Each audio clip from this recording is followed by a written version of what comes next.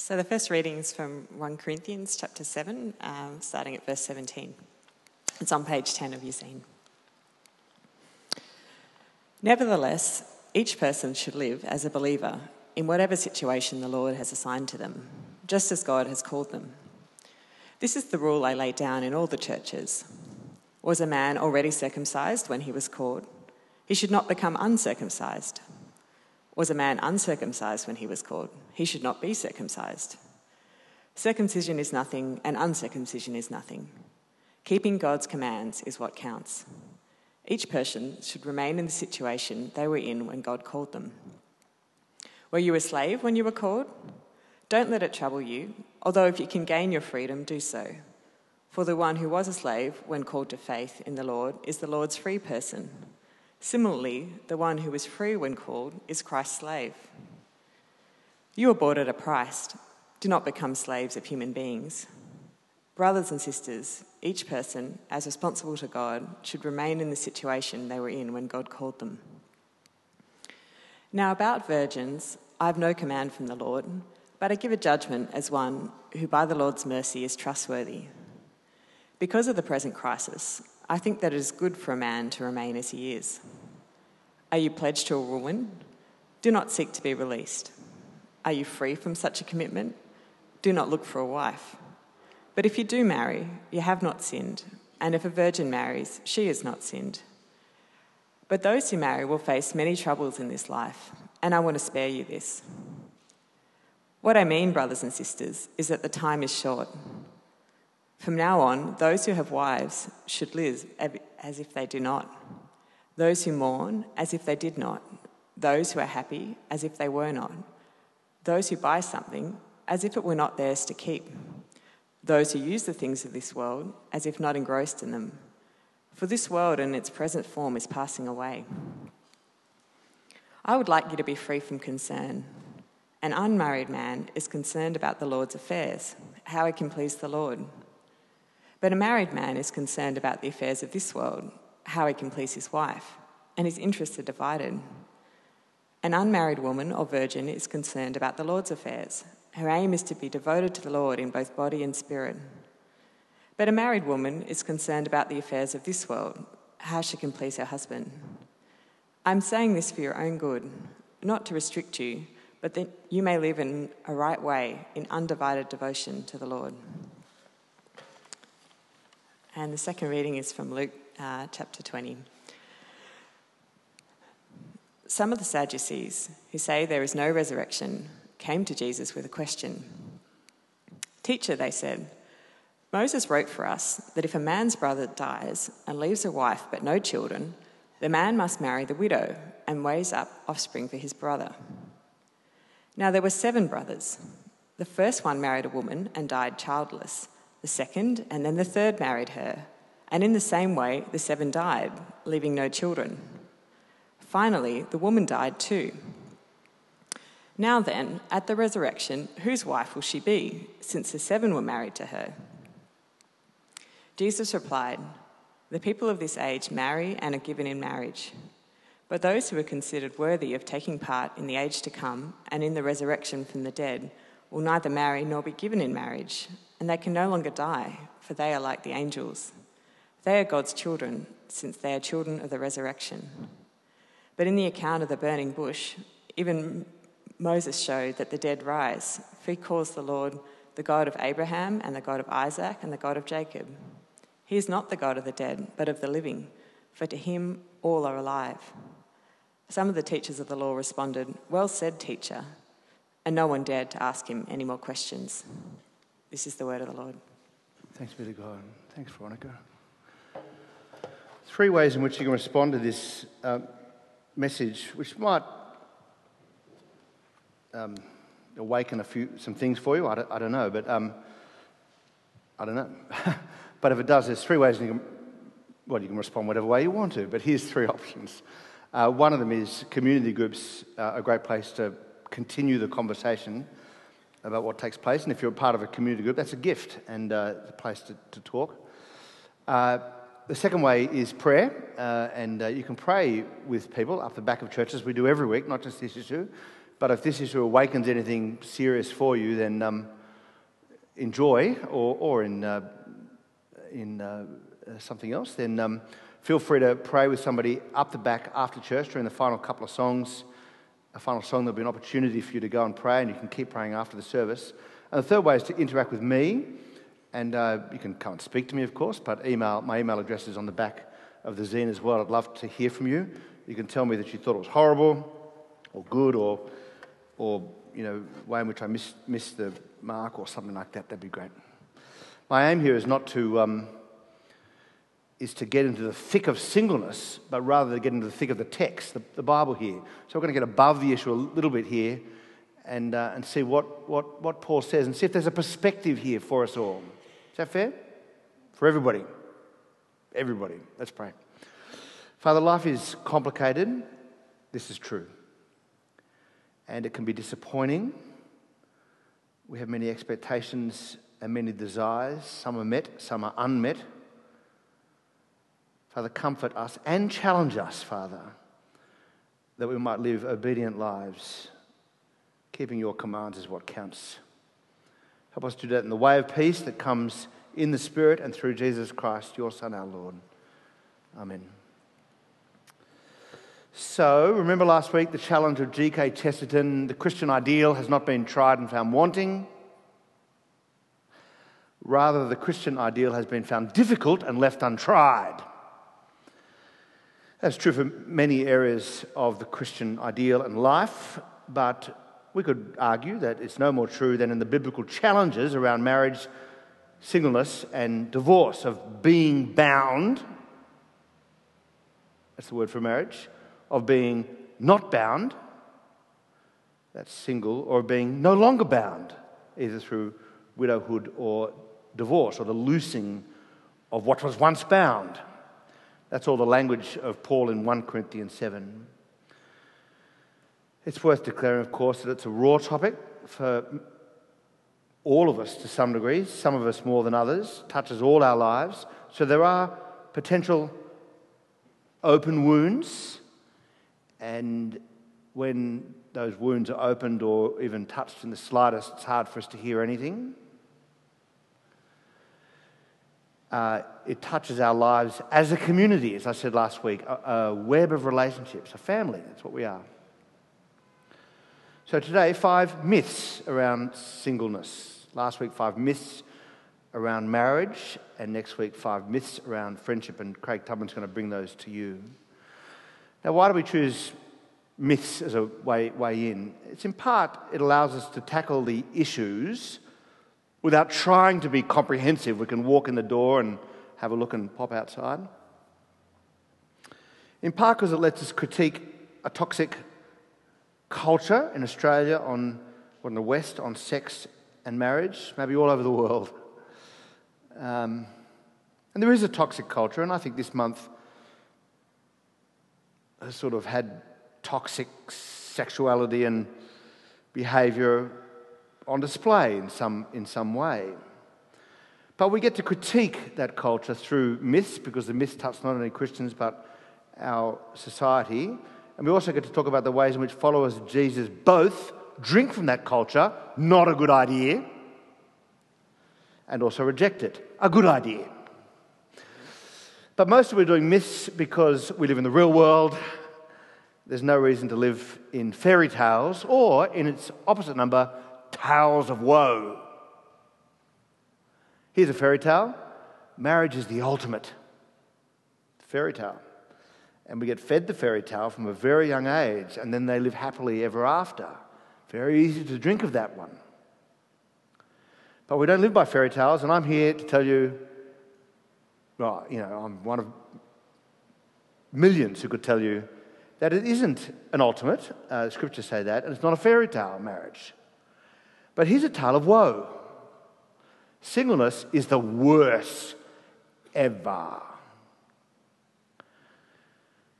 Now, it might feel that way, I'm not trying to, but that's a sort of tale of woe that exists in our society.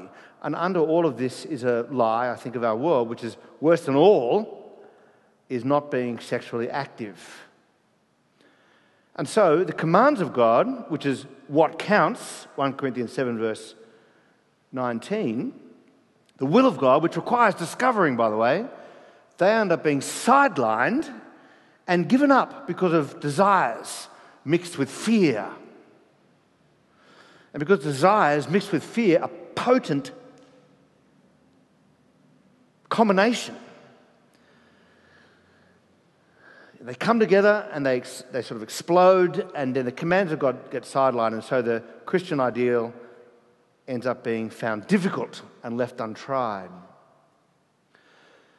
So in this series, we want to dismantle some myths around marriage, singleness, and friendship. I read on Facebook this morning, doing some research, there's a new Netflix series called BoJack Horseman. I have no idea what it is.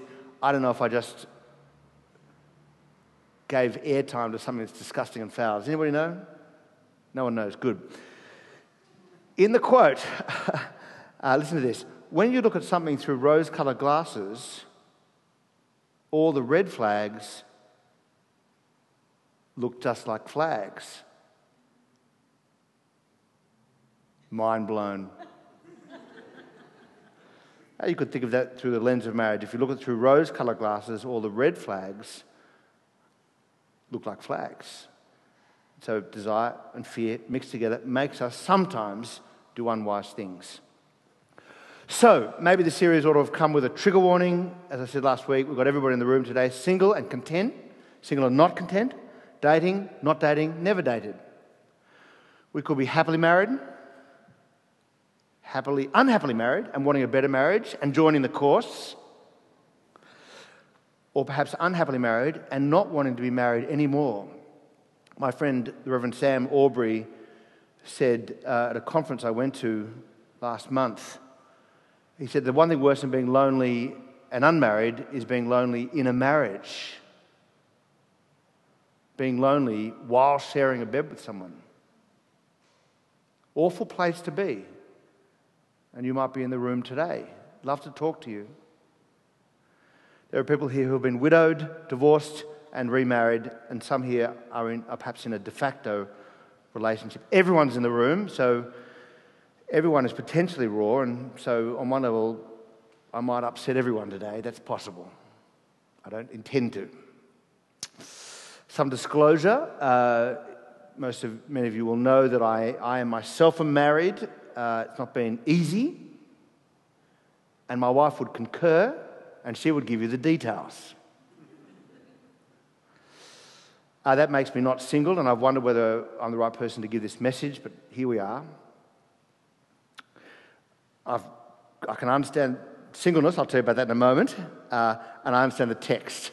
I understand I was married later than many of my contemporaries, and I would watch them get married and think, how does this actually happen? I had a lot of fears too, and so I assumed that what Paul wrote in 1 Corinthians 7 verse 28 was true, that those who marry will face many troubles in this life, and I was happy to be spared those things. So I did not date at all in my 20s for this reason. I was already in ministry post-university, so 22, and very keen to serve Christ. And I read verse 32, an unmarried man is concerned about the Lord's affairs, how he can please the Lord. I'm like, that's who I want to be. And I looked at many of the single people I knew and considered them to be heroes. I thought that I would be among them. I assumed that I would not get married, and was ready, very ready to be single my whole life. But things turned out differently. And so I chose many troubles rather than to be free from them. I went to the Single-Minded Conference last week. Here's the website. As you all scurry to get your pens. Just joking. Emma's got a pen. Singlemindedconference.com. At that conference, I learned lots of things, but here you go. Half the people currently married will be single again. And sometimes for decades. So married people can't go, this is not my topic. Yes, it is.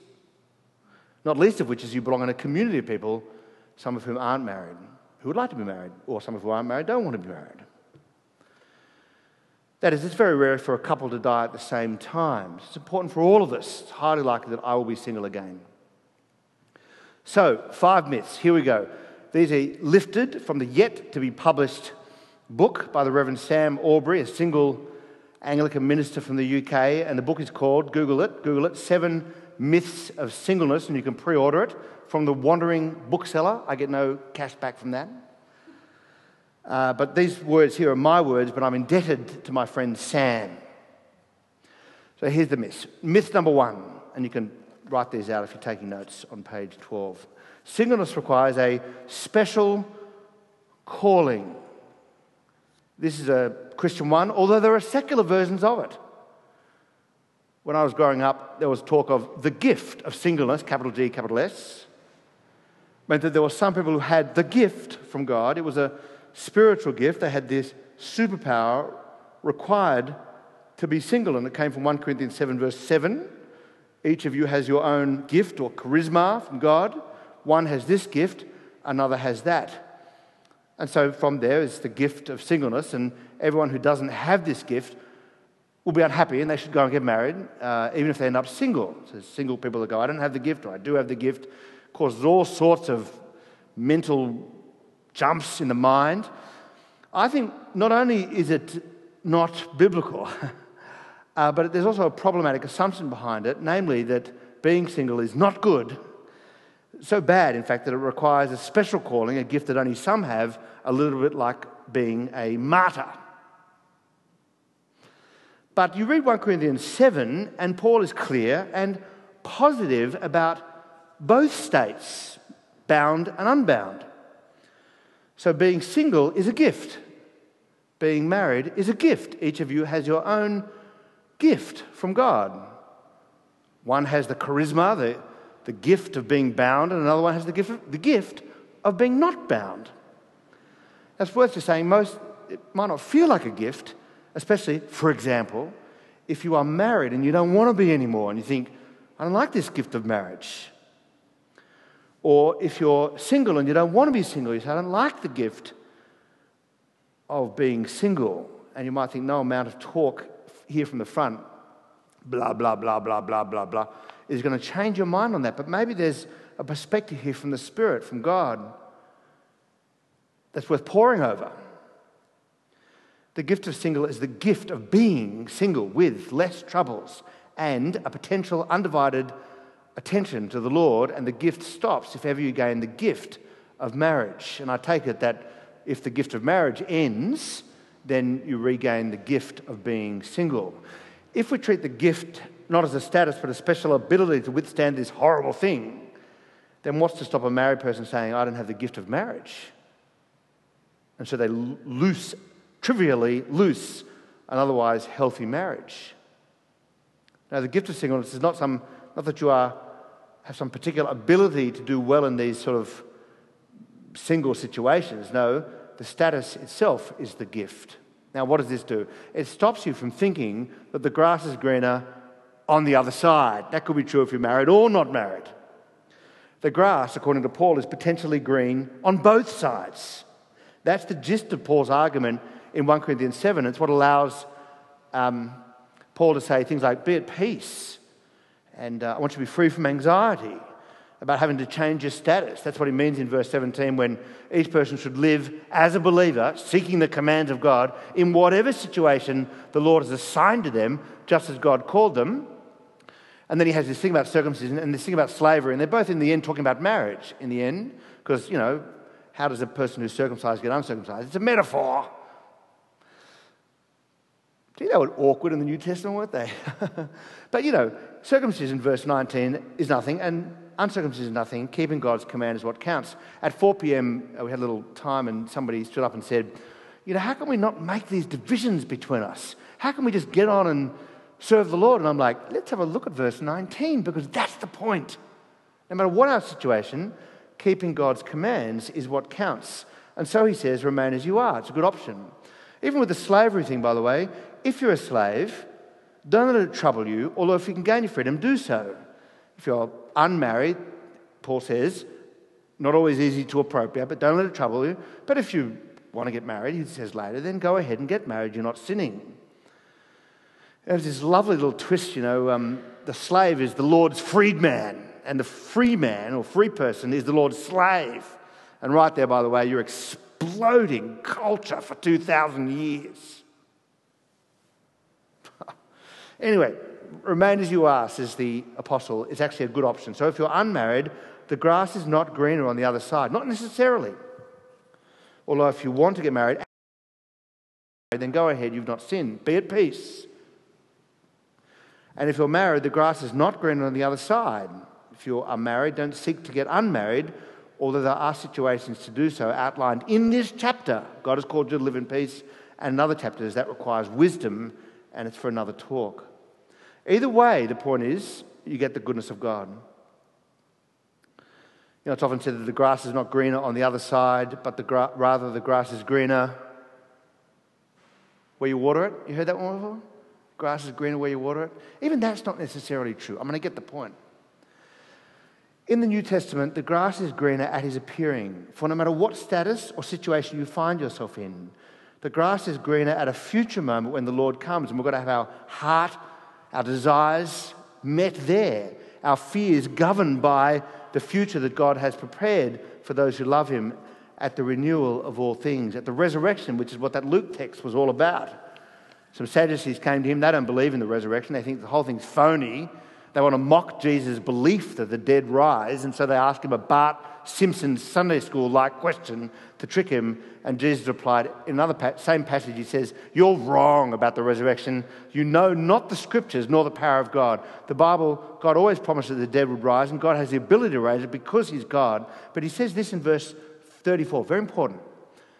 The people of this age marry and are given in marriage. So marriage is for this age. But those who are considered worthy of taking part in the age to come and in the resurrection of the dead will neither marry nor be given in marriage, for they can no longer die. They will be like the angels. No one knows quite what that means, except that there's something about being single that is fulfilled and points to the future that God has prepared for those who love him. I love Mark 10 as well. "Very truly I tell you," Jesus replied, "no one who has left home or brothers or sisters or mother or father or children or fields for me and the gospel will fail to receive 100 times as much in this present age. Homes, brothers in Christ, sisters in Christ, abounding. You'll receive mothers, more than you can count, fathers. You will receive children and fields, along with the persecutions in this life." We'll come to that in a moment. "And of course, in the age to come, eternal life." It all points forward. Myth number 2. Singleness means I get quicker. Singleness means no intimacy or family. It might feel like it's true, but it's a myth. The possibility of a new family in Christ is enormous. And if we do Christian community well, we can live out the calling to love each other deeply from the heart. Not easy. Blood is thick. The blood of Christ is thickest. And that will be shown to be true at the end, at the renewal of all things. But I love how Jesus speaks in such intimate terms of his disciples in John 15, verse 14. This is amazing. He says to his disciples and to us in the power of his Spirit, he says to us, "You are my friends if you do what I command." Jesus says, "I no longer call you servants, slaves, because a slave doesn't know his master's business. It's above the slave's pay grade. The servant isn't cleared to know such things. But instead, I've called you friends, for everything I learned from my Father I've made known to you." Isn't that what a friend does? Opens up secrets. In Sam Aubrey's book, he makes the point that the Hebrew word for friend is related to the word for secret, because a friend is a confidant. They open up things to you and knows the real you, and you know them, and they love the real you. See, the Son has made you his confidant, because everything I learned from my Father I've made known to you. I've let you the whole way in. I've opened up everything to you, intimacy with the Father. That's friendship. And Jesus Christ lays down his life for his friend. A friend is someone who knows the real you and loves the real you. I love the fact that the one person who could have picked up a stone when the woman was caught in adultery, the one person who could have picked up a stone chose not to throw it. And so in Christ, you are family. Jesus had his friends, and as we come closer to Jesus, we are drawn closer to each other. Jesus, for example, had someone called the disciple Jesus loved, probably John. He was included into the home of Mary and her sister Martha and their brother Lazarus. One of my favourite ones is Titus chapter 1, verse 4. Paul says to Titus, he calls him my true son in the common faith. Paul didn't have biological sons. In the original version, it's to Titus, my legitimate begotten. Paul never had a child, but he apparently did some begetting through faith. And I'm really excited about being a father in the Lord to people whom I'm not biologically related. We need to be closer to each other. Since we are brothers and sisters, we need to act like it. My children have so many aunts and uncles in the Lord, many of them at this church. And I have many fathers and mothers in the Lord. I have one father, God, but I have many fathers in the Lord, and I have many mothers in the Lord. And I know their touch, their kindness.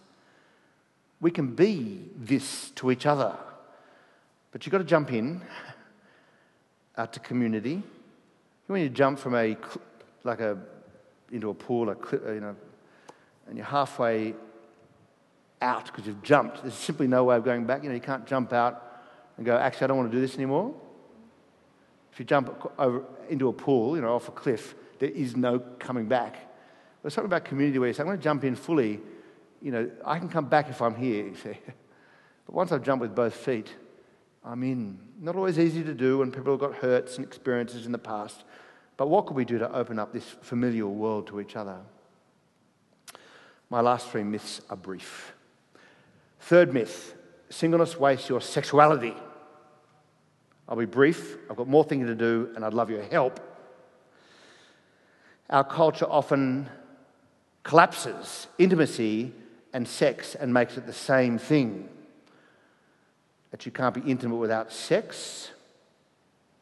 But surely this idea will corrode our sense of sexuality and our sense of community and kindness. And no matter what you think of the Kavanaugh hearings, what's been on topic in the last couple of weeks is toxic college cultures that some people never get over. It shouldn't even start. But the idea that sex and intimacy belong together and can't be separated surely leads to the rise of incels, if you've been reading the papers, not least of which is The Australian this morning. This sort of sense of sexual entitlement. I don't know what it is to be a friend. And so somehow I think I'm entitled to the affections of another. Surely all part of our toxic sexual culture. But we've got an opportunity to be a light. The Bible is very clear that singleness does mean celibacy, that sex itself belongs within the covenant of marriage. I know that's not easy for some to hear, but I met a guy recently, just by way of exposing an alternative. Met a guy recently, he said, are you married? He says, oh no, I could never commit myself. But he wanted to let me know that he still had sex. And I don't know why he wanted to let me know that. So he said to me, I never went to the bookstore to buy the book. It's a metaphor. I never went to get married. Instead, I always went to the library, he said. Borrow someone and return it quickly. Made me squirm when he said it. Toxic. But not uncommon in Sydney, right? Those of you who are Facebook friends might have noticed that I posted a TED talk from a woman talking about adultery, a secular woman, really interesting thing. It was 20 minutes, so you didn't click on it. But she makes some extraordinary points in it. She said monogamy used to be one person, one man, one woman, one person for life. Now it means one person at a time.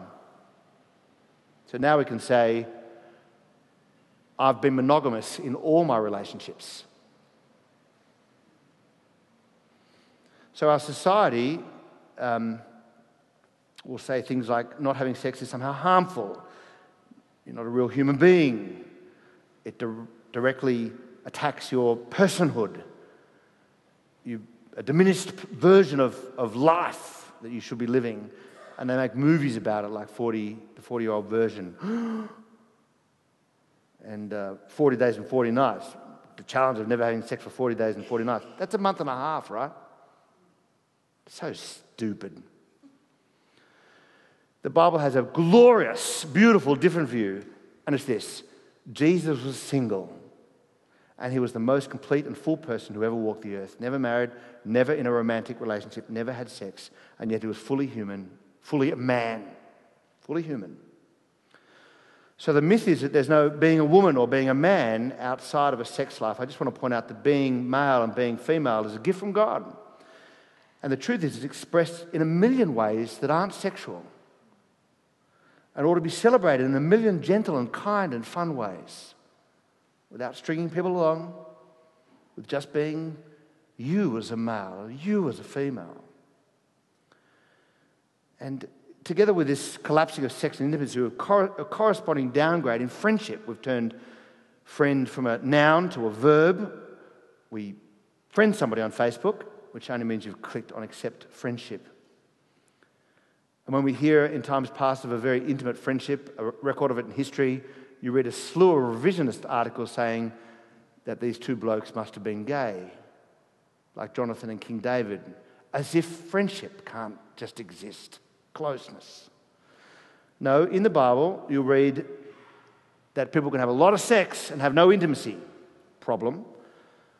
And you can have a lot of intimacy, none of which is sexual. I remain male, with or without a marriage. Myth number 4 is that singleness is a hindrance to ministry. You're better off being married. Wrong, says Paul. And I've got no doubt this is true. Verse 32, I'd like you to be free from concern, anxiety. An unmarried man is concerned about the Lord's affairs, how he can please the Lord. Oh, by the way, I love how virgins, I want to speak to you, men first. Right, you don't hear virgin and hear woman there. That's to impose a whole bunch of medieval stuff on this text. An unmarried man is concerned about the Lord's affairs, how he can please the Lord, but a married man is concerned about the affairs of the world, how he can please his wife.